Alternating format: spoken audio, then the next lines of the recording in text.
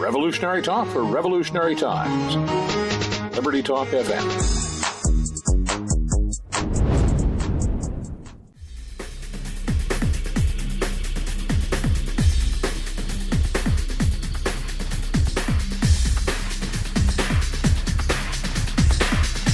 Welcome to Medicine on Call, where it's all about living the solutions. Today I have a very good friend on and a colleague, Dr. Felicia Dawson. She's a board-certified obstetrician gynecologist and certified in integrative medicine. She has the ability and has had the ability as a practicing physician to practice both the art and science of healing by addressing the whole person, body, mind, and spirit. And that's one of the things I love about her and her practice. Because it's not just one size fits all. It's about learning about the person and what makes them tick. And I love the tagline, and she encourages women to consider how their biography may be affecting their biology, which is, I think, something that all of us really need to be conscious of. She is a clinical professor at Emory School of Medicine, and she's also a consultant for the cannabis, medical cannabis, I guess, the movement, if for lack of a better way to put it. I think we've learned or talked a lot about medical marijuana and the movement towards legalizing it and how that's affecting the opioid epidemic. And I really want my listeners to understand what's out there so they can make a conscious decision. And I think what Dr. Dawson has done by stepping away from her practice to become a full-time consultant shows the power of this treatment plan, of this movement. And I wanted her to come and speak about it. So, Felicia, thank you so much for joining me. I really appreciate having you on the show today. Thank you, Elaine. I appreciate the opportunity. Well, we've known each other for quite a while, and, we are both solo practicing doctors, and I have to tell you I was heartbroken when you left your practice because you're the person that I wanted to go to and have gone to and have sent patients to. And I just want to tell me a little bit about that choice, because it was a major decision for having a practice for many years to give it up, to move to something different. What made you make that move? Well, I literally have been kind of thinking about it for a couple of years, right around the same time that I started hearing about medical cannabis, probably around 2013 or so. The business of medicine can be quite challenging, as you well know, and, with the increasing overhead and liability insurance, government regulations, electronic medical records, et cetera, it was just really wearing on me, sleepless nights, really beginning to affect my own health, worrying about all of that because, I absolutely love teaching my patients how to be healthier. Nothing gives me more joy. But the business side of medicine was really beginning to weigh on me very heavily. So around the same time that I was wanting to distance myself from that aspect of medicine, I was getting very excited as I started learning about the medicinal properties of cannabis because, in medical school, we don't learn anything positive about cannabis. We're taught that it's a drug, just like LSD, heroin, cocaine. And so for me to learn after 20-plus years, well, really 30-plus years of practicing medicine, to learn that it has medicinal properties just blew me away. And then to look at how it became illegal and prohibited and the reasons behind that, being all about politics and racism and economics, that it's just, I was just fascinated by this topic and I see what good it can do after so many decades of harm, the war on drugs has done. I turned away from the business of medicine and turned to medical cannabis, just wanted to spend my time educating people, advocating for the plants and consulting with patients who, physicians may not know much about cannabis or who may not want to deal with cannabis. So that's kind of how it happened. That sounds like it was very organic.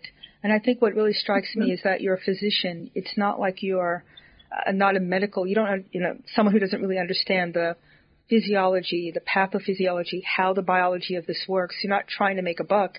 You're trying to actually educate patients and empower them. And I really give you just props for that because we need more of that in our healthcare system. I think we've been hijacked as physicians where everybody is making us a cost center, a means to make money off of us on our backs. And the patients are being victimized just as much as the doctors are. And in this society, and I know that you're consulting with all sorts of folks, but I've just seen an explosion of people with pain syndromes and autoimmune problems, and don't leave out the people who are taking the opioids and not getting any relief, but unfortunately they become addicted to it. I mean, are you seeing a cross-section?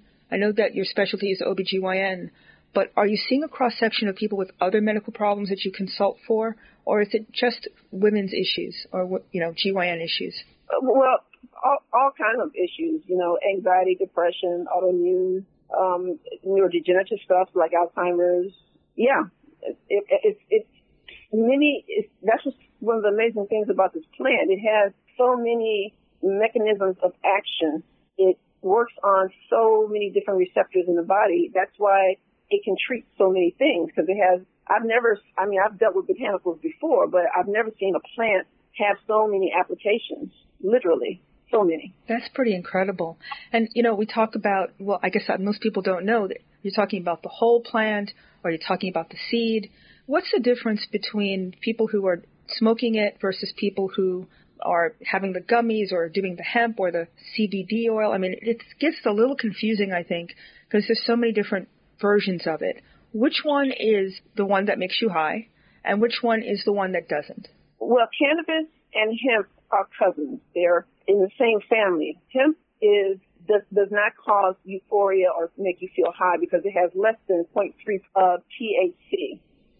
Cannabis historically has had 2 to 4 of THC, but now with breeding, it can have 10 to 30% of THC. Cannabis has about 140 cannabinoids in it. THC and CBD are 2 of the most famous cannabinoids, which are biologically active molecules. Hemp has less than 10 cannabinoids. So cannabis definitely has a much wider range of healing properties. You can use a much smaller dose to get the same effect than you can from CBD derived from hemp. So that's the major difference. And typically you've had 2 sources of 2 types of cannabis. One is indica and one is cannabis sativa. So sativa tends to be uplifting, energizing, versus indica is very sedating. So if people have things like ADHD or something, let's say, would the one that's sedating be something you think that would be helpful for those folks instead of taking the upper, the methamphetamine, basically? Right. Yes, that or just doing CBD alone. I mean, just imagine the possibilities of getting off of all of these prescription meds. And, we both know as physicians, you might give a patient a medication and it doesn't work the same way as it does with another patient, or they can't take it because it interacts with another medication that they're on. There's so many limits to what you can do when you're taking or using a prescription drug. I mean, is this the same thing that you need to worry about with the cannabinoids? Are they less reactive with other medications? I know they have a safer profile. No one's ever OD'd on cannabis, but what's your take on having that added in with someone who's on a medication? Well, that's correct. No one's ever died from a cannabis overdose because the receptors that cannabis interacts with are not in the centers in your brainstem that control breathing and your heart rate. So unlike opioids, which can stop you from breathing, cannabis cannot do that. The other thing is that, yes, there is a theoretical drug-herb interaction because cannabis and most pharmaceuticals are broken down in the liver, so there is a theoretical chance of drug-herb interactions. However, with CBD in particular, that is not something that you come across very often because you have to get really high doses to start to see that interaction. Typically, you can usually take up to 1,500 milligrams of CBD without any side effect. But we are cautioned that when you have people on, blood seizure medications, some antiviral HIV meds, some antibiotics, some antifungals. Theoretically, there are a lot of medications that can interfere with the metabolism of THC or CBD. So, we are cautioned.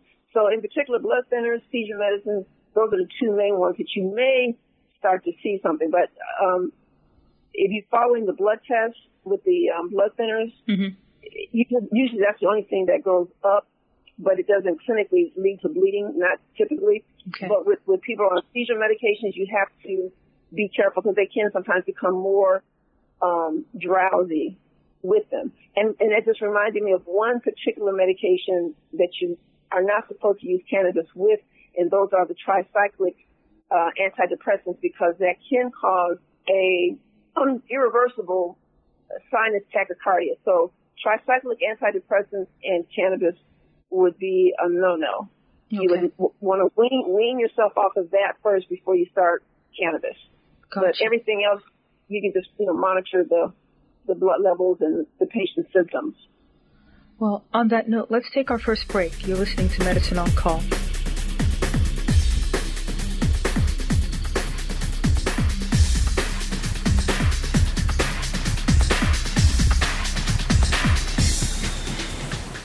From treatment of sinusitis with balloon dilation to minimally invasive office procedures to correct snoring, Peachtree ENT Center offers state-of-the-art care. We also specialize in price transparency. You'll know the cost of our ENT services before they're rendered, whether you have a high deductible plan or no insurance at all. Make an appointment today to find out why Peachtree ENT Center is where patient care counts. Call 404-591-9100 or visit us at peachtreeentcenter.com.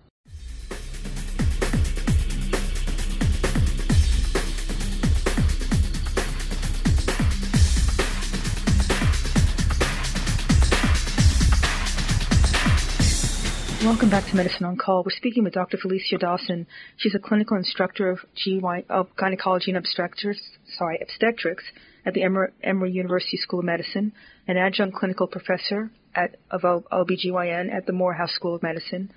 She is a consultant, a functional medicine specialist, and somebody who's really on the forefront of education and implementation of a new way of treating patients, and that's going back to the basics. And I love the concept of functional medicine. People talk about, I guess in the past, holistic medicine, but this is a whole nother approach. I mean, functional medicine is like a cellular biological approach. And is that, we both went to medical school around the same time. I don't remember learning, except for physiology, really how the body worked from a clinical standpoint. It was always make the diagnosis, do your differential, and then you treat either surgically or you give them a medication. You're talking about treating the problem before it starts, right? I mean, functional medicine is about how you avoid the system breaking down. Is that a good way to put it? Yes, and also just trying to identify the etiology of the patient's symptoms. And, you got to look at not only, how are they metabolizing and breaking down their food, but, is there a muscular structural problem? Is it a spiritual, mental problem? You're trying to look at all the various aspects of a person's life, because all of those aspects of their life impact their health. So it's trying to look at multiple angles to try to find the etiology of the symptoms, and also, look at what are they call them, the antecedents or risk factors and things like that the patient may have had, and then look at which may have triggered these symptoms, and then look at what's mediating or keeping it going, because it's like ATMs, looking at what may have set this person up for this, what was the triggering event, and then what's keeping it going. Dr. Sidney Baker is one of our heroes in functional medicine. He said that, good health primarily comes down to making sure you're getting enough of what you need and removing those things that are in excess that are damaging you. So it's like we either are getting too much of something, too much stress, too much sugar, or not getting enough of something else. Not enough sleep, not enough good exercise, those kind of things. It's all about balance, isn't it? It really comes down to balance and those basic things. And that's another thing that really strikes me about the cannabinoid movement and also the cannabis plant itself. It's actually stimulating receptors that already exist in the body, which I didn't even know that we had an endocannabinoid system. And it's pretty dramatic, isn't it? It's everywhere in the system, isn't it? Pretty much. It's pretty much. It is the largest receptor system in the body. It helps to control your nervous system, which we, in conventional medicine, we think that that's the end-all, be-all in conventional medicine. But the endocannabinoid system, which is what the cannabis plant interacts with, it actually controls your nervous system. And so mind and body are actually connected more than we even had an inkling of. I mean, I know that when people have stress, their affects their GI tract, for example, or, their heart rate. But the endocannabinoid system is kind of interlinked with all of that. So if those receptors are, I guess, not stimulated or overstimulated, then you end up having these imbalances. And there's no medication, honestly, that's going to fix that, is there?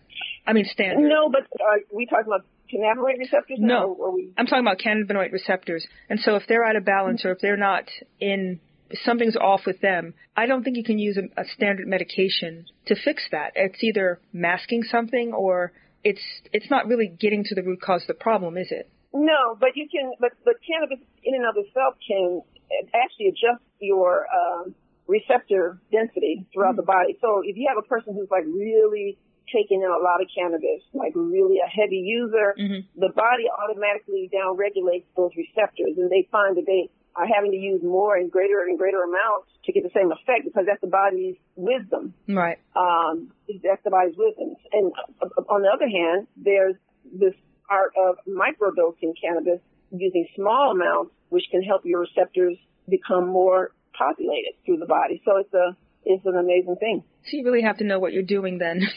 I mean, someone who's treating someone with cannabis, just giving them the same dose, everybody the same dose, or treating everybody the same way, it's really doing a disservice. You really need to go to somebody who knows what they're doing. Yes, that would probably be helpful. I mean, even with the individuals, it's still some of it, trial and error. Even with the individual, because I was just hearing a professor the other day saying that this cannabis plant there's like a 2,000-fold range in dosings. Like one person only needs 1 or 2 milligrams, and you have other people at the other end of the spectrum needing 2,000 milligrams. So it's a really wide range of dosing that can happen. It can sometimes take months sometimes to get the person, like for example, someone who got seizures, it can take months to find the right dosage. And then after a while, the dose may change because it becomes ineffective and you have to, tweak it some more. So there's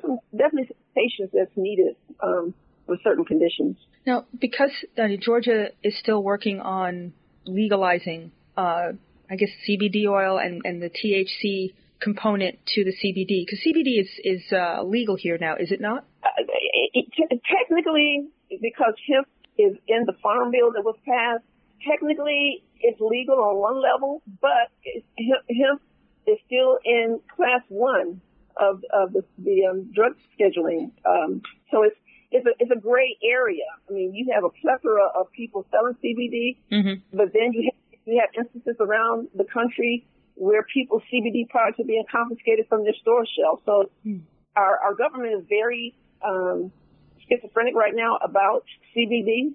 And so that's why the outgoing FDA commissioner, I forget his name, Scott Gottlieb or something like that, he just said that he foresees that if the government leaves it up to the FDA, it may take several years before they get their laws together regarding CBD, and that he encourages Congress to take action to deschedule CBD out of Schedule 1, take it out of Schedule 1 so that it will alleviate the confusion. Because there is confusion on the federal level with even CBD.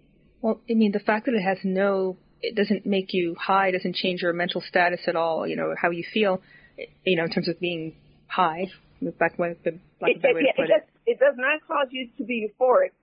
And a lot of times we will describe it as non-psychoactive. Right. However, the reality is that it does treat anxiety. It does treat depression. So, and it has helped people with PTSD. So it's, in its exact definition, it does have some psychoactivity, but it doesn't cause you to be high or euphoric, but it does interact with your mental status to treat those things. Well, that's good to know. And just think of all these people who are on these tricyclics and all these other medications. I've seen a lot of patients come through, and younger ones, on all these antidepressants, and they don't seem better somehow. I mean, I don't even, is there any kind of, I don't know if you can answer this question, but is there pushback from the pharmaceutical industry against this? Because that is actually a viable and valid alternative that would get a lot of, hundreds of thousands of people, literally, off of that medication. Is there any kind of pushback because of that? Of course there is. Elena, now you're pulling out my little soapbox. I didn't want to have to stand. But, cannabis was brought to America in a big way by an Irish physician named Dr. William O'Shaughnessy. Dr. O'Shaughnessy was observing in India, Indian and Muslim doctors back in the mid-1800s. They were treating a multitude of ailments in India, including seizures and migraines. And at that time, American physicians did not have a good treatment for those two ailments. He brought it over to America, did studies and experiments here. American physicians started doing experiments and studying it as well, giving it to their patients and recording their observations, giving it to their fellow physicians and recording their observations. So physicians were trying it on each other and record their observations, as a matter of fact.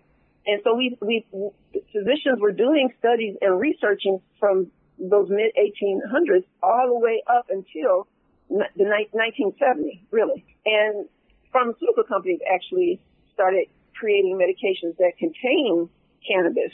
When cannabis became prohibited in the 1930s, physicians were writing on average 3 million prescriptions for cannabis-containing medications. Wow. I came across an article not that long ago about Eli Lilly, who lost their cannabis connection in India because they were importing cannabis from India because that's where the plant originated. And during World War I, Navy shipping lanes got shut down and their source of cannabis dried up. So Eli Lilly bought a 150-acre plus farm in Indiana and grew their own cannabis for the medications. That's how much of an American phenomenon cannabis medicine was. But you have our first drug czar, Harry Anslinger, who was a huge racist, trying to control Mexican immigrants and African Americans, teamed up with Andrew Mellon, who was the richest man in the world at that time and a big investor in DuPont and the rising plastic industry, and Randolph Hearst, who was the Rupert Murdoch of the time, big in timber and newspapers. And they all three kind of conspired to classify and prohibit cannabis and hemp, and they did it with a major propaganda reefer madness operation. And Felicia, let me stop you there. We got to take a break, and I want you to pick that thought up when we come back. You're listening to Medicine on Call.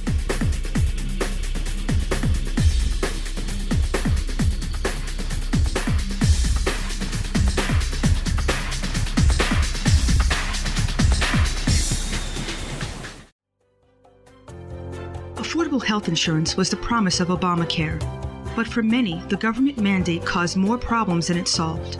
This is Dr. Elena George from Medicine on Call, and I want to tell you about a truly affordable alternative allowed under Obamacare, Liberty HealthShare. Liberty HealthShare bypasses doctor and hospital panels, giving you the freedom to choose. And with a maximum of $500 out-of-pocket per person and 100% coverage up to $1 million per year per occurrence, you can rest assured knowing you and your family are protected. Coverage starts as low as $107 per month and also includes dental, vision, pharmacy, and holistic care. Liberty HealthShare puts you back in charge of your health. Visit them online at libertyoncall.org. Again, for a true affordable alternative to Obamacare, visit libertyoncall.org or call toll-free 1-800-714-6993 today.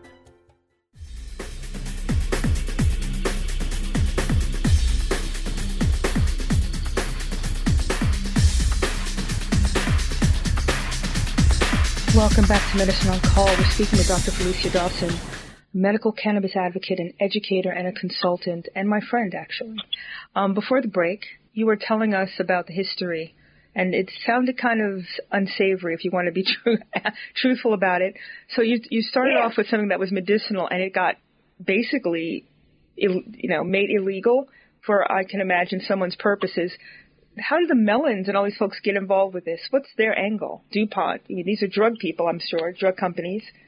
Well, Mellon was a big investor in the DuPont industries. That was plastics, petro company.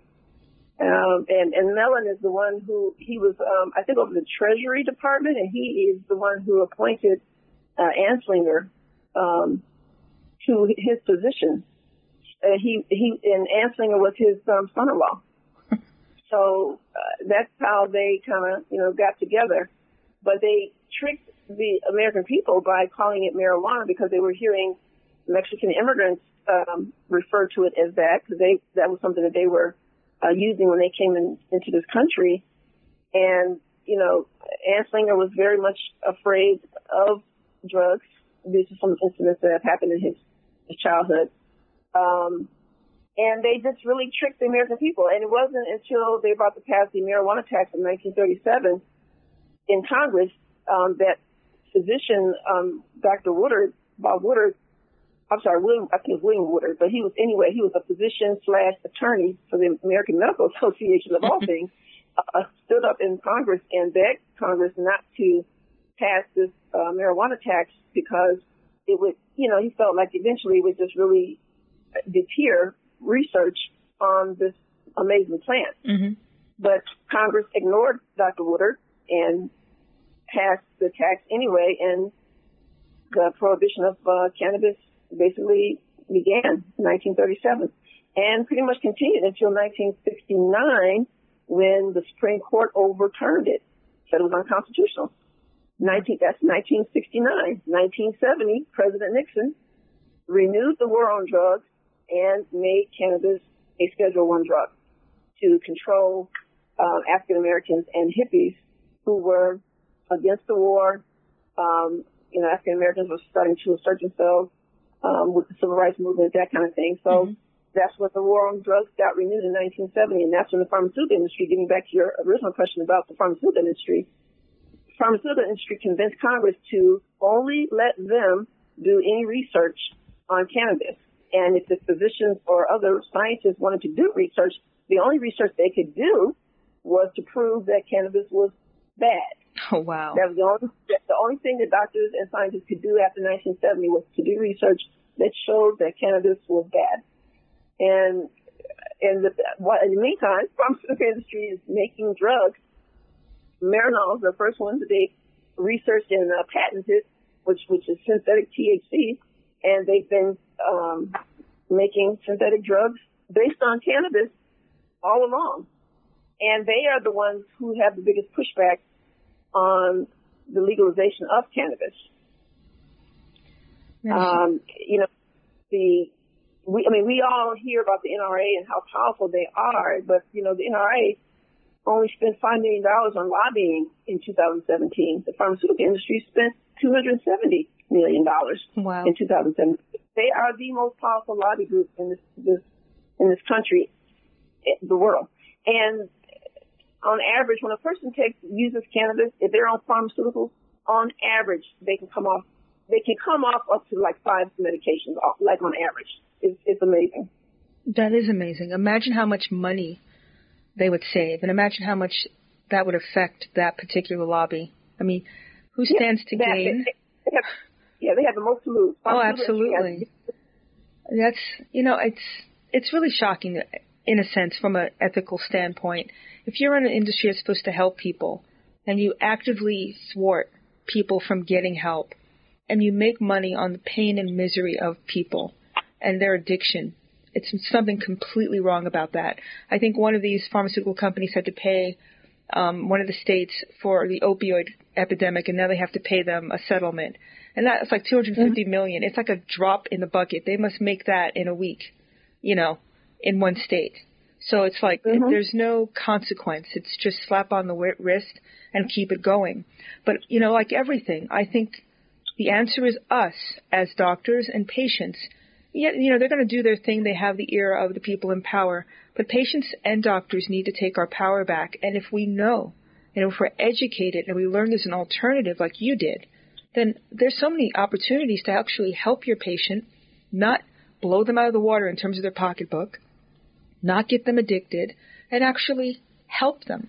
I mean, knowing this now, there's no doctor that really, if they're really a physician and practicing Hippocratic Oath, should not want to learn about this, because it can change your entire treatment paradigm.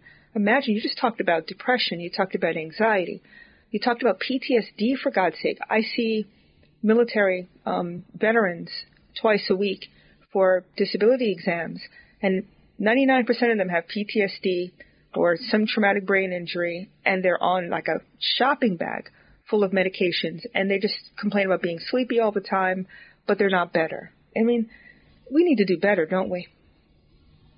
We do. We certainly do. You know, unfortunately, the endocannabinoid system wasn't really discovered until the 1990s.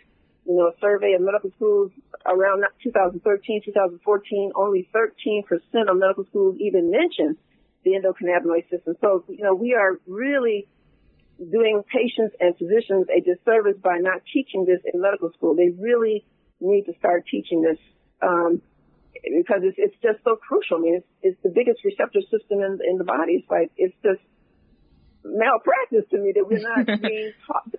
Yeah, I would have to agree with that.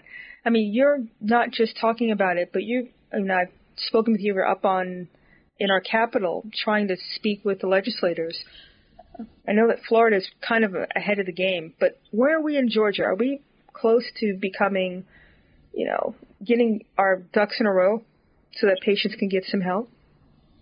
Well, you know, as cannabis states go, a lot of people don't even count low THC CBD as medical marijuana because, you know, it's just a very small portion of what's possible. So what they're working on right now is already passed the Georgia House.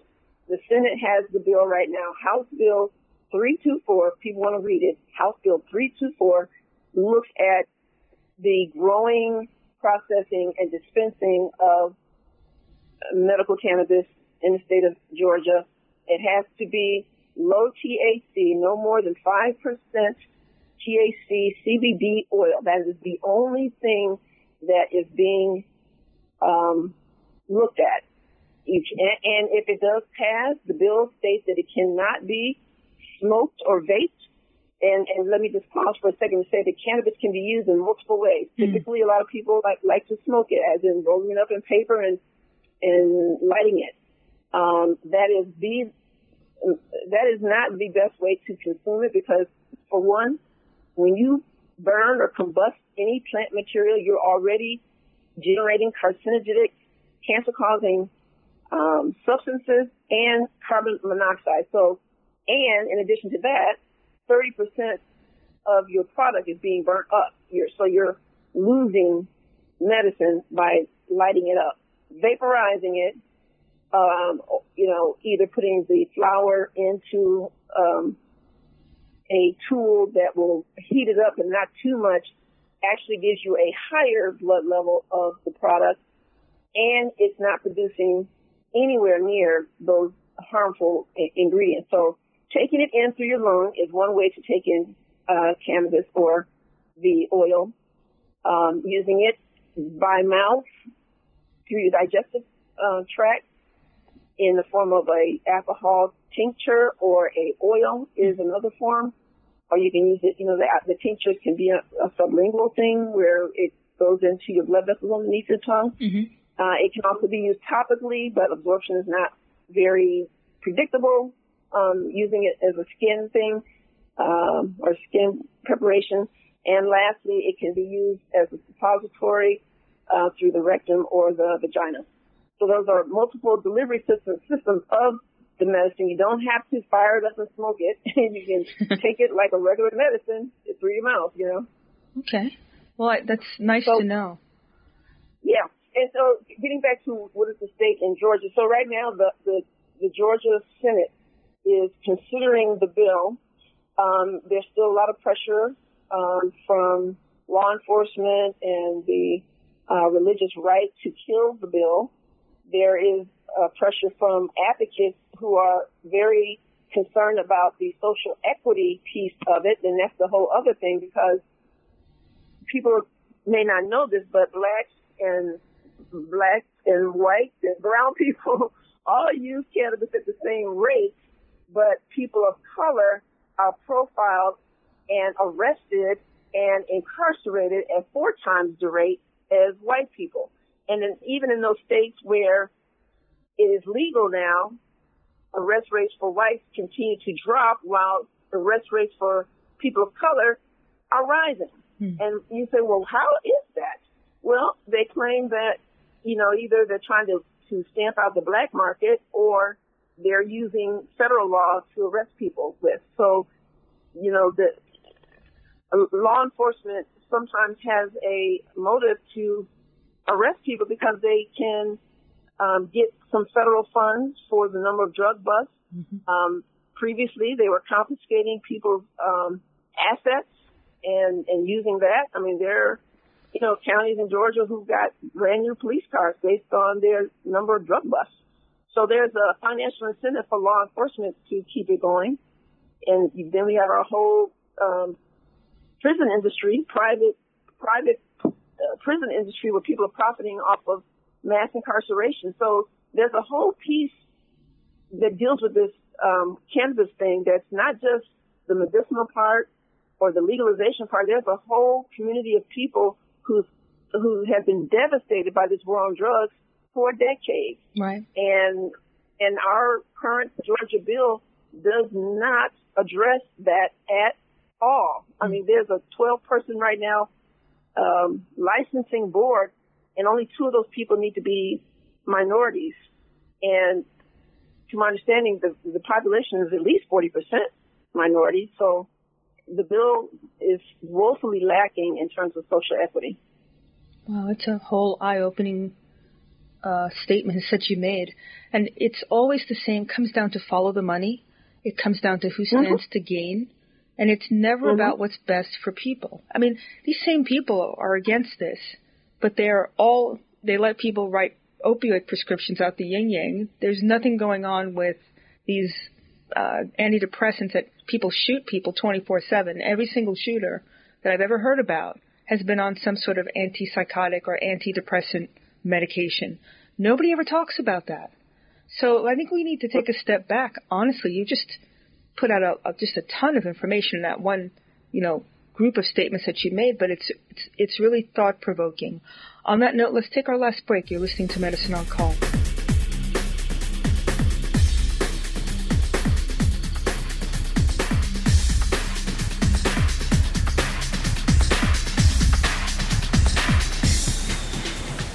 You're listening to Medicine on Call, where healthcare, business, and current events connect. Are you having problems with persistent bad breath, constant throat clearing, hoarseness, a cough that won't go away, a sore throat, or a feeling that something's always stuck in your throat? Why not find out what the problem is so it can be fixed? At Peachtree ENT Center, we believe in taking time to work with our patients as a team to get to the root of the problem. Make an appointment today to see why Peachtree ENT Center is where patient care counts. Call 404-591-9100 or visit us at peachtreeentcenter.com. This is Dr. George from Medicine on Call. Each week I speak about our healthcare system and the problems with it. One of the main problems is the doctor-patient relationship. I've found that patients really crave time, the time to ask their doctor questions, and physicians crave the time to answer those questions in a thorough manner. Towards that end, Peachtree Ear, Nose, and Throat Center is pleased to announce a new video telemedicine service. We now offer consultation for second opinions and for people who'd like to learn more and ask questions about how to navigate the healthcare system in a cost-effective and efficient manner. Go to peachtreeentcenter.video-visits.com to learn more.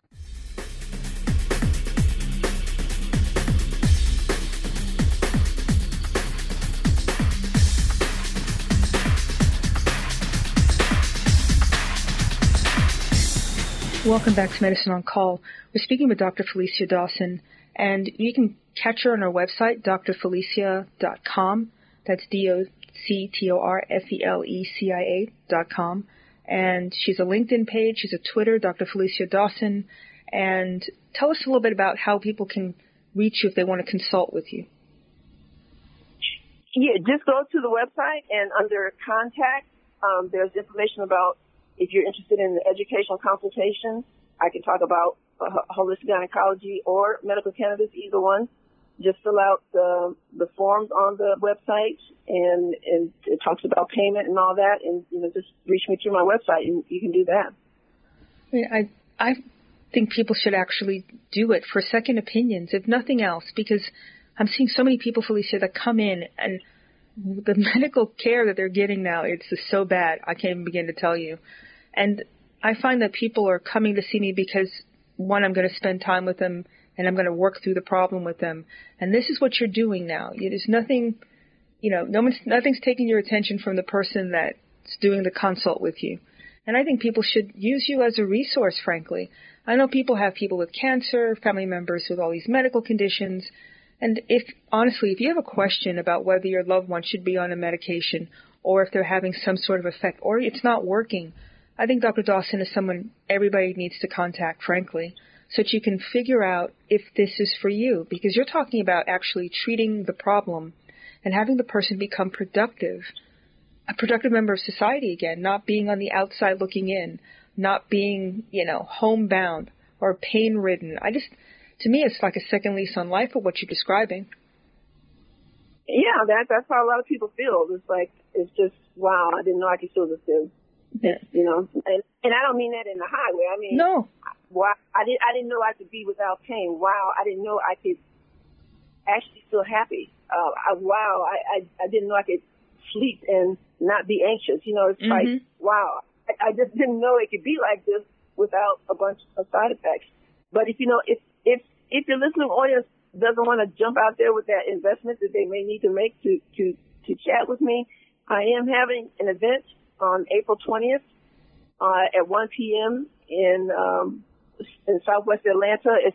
I'm bringing a film here called Mary Jane's The Women of Weed, and it highlights some of the female entrepreneurs who are building businesses in the cannabis space, but it also, more importantly, is an excellent primer on medical cannabis.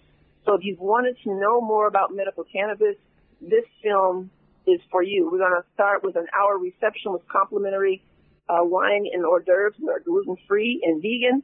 And then the film will start at about 2 p.m. It's 85 minutes long. And that film will be followed by a panel discussion with myself and several female cannabis entrepreneurs. One is Dr. Kyra Isaac, who's very knowledgeable about cannabis compliance for those who are thinking about even starting a business. I have Cass Odom, who is a legislative genius regarding cannabis legislation across the country. She spent time in Denver as well as Georgia and has worked with multiple groups, including Minorities for Medical Marijuana and Reform Georgia. There's Nicole Dillard, who has a local podcast here, Sativa Sisters, and she also has a clothing line of the same name. So it's going to be a really cool panel for people who want to learn more about medical cannabis, number one. Number two, for those, because the second most common question I get besides medical questions is, what cannabis company should I invest in? Well, that's like the second question I get. So, if you're going to invest in any industry, it's very important to learn about the industry and, and see what all things are happening there so you can make a better informed decision. Oh, I absolutely agree with that. And, you just highlighted it. It's not all the same. And the quality is not all the same. And I went to the website, the Institute for Functional Medicine, and they should go there and they'll be able to read more about you as well. But there's a blog and they talk about non-GMO, cannabis versus, I didn't really realize that you have a different, like you would with anything that's grown. There's different quality and you don't want pesticides in there. And you don't want someone doing exactly. it. Yeah, imagine taking a pesticide into something that's supposed to be medicinal. And that's like taking one step forward and 10 back. And so is there a website that you'd recommend besides this one? The functional medicine I thought was excellent. But where can people go to kind of figure out what companies do specialize in GMO-free and organic and just high-quality products? Well, I kind of hesitate to say, but because I haven't been to Leafly in a while, but I know that they were a company that listed different dispensaries. But I'm not sure if they go into. You probably have to go into the individual company's websites to see do they have third-party testing. Okay. That's what's important. Is, you know, and still you have to be careful, but you know, you want a company that has independent third-party testing of their products, and you want them to list on there, you know, how much THC, how much CBD, has it been checked for, you know, parasites, microorganisms, mold, heavy metals, pesticides, all of that. Yeah, that's key. The last thing you want to do is put that in your system and screw it up. I mean, we do enough with that with the prescription drugs.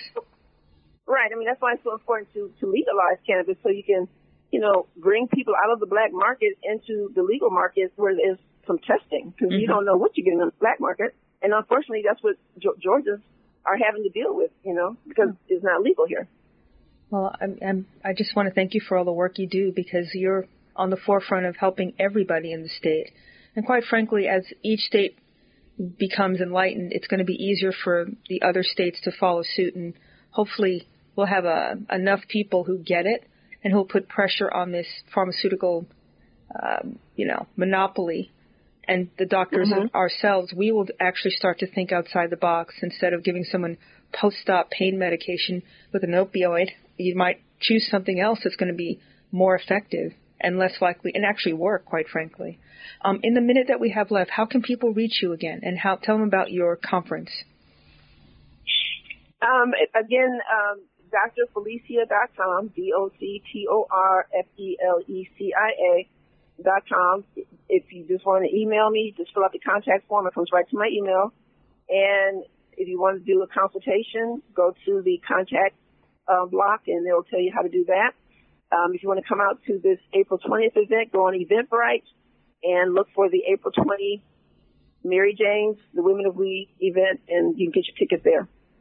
Felicia, I want to thank you so much for coming on the show today.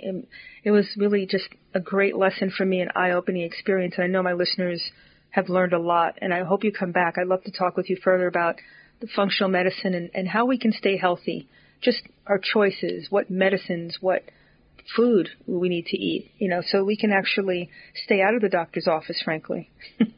It's my pleasure. I thank you so much, Elaine, for the opportunity to be here. I love talking with you. Oh, it's a pleasure. Have a wonderful day. And listeners, you can catch me on Spotify, iTunes, SoundCloud, and please subscribe and catch me on drelenageorge.com with my blogs. Have a great week.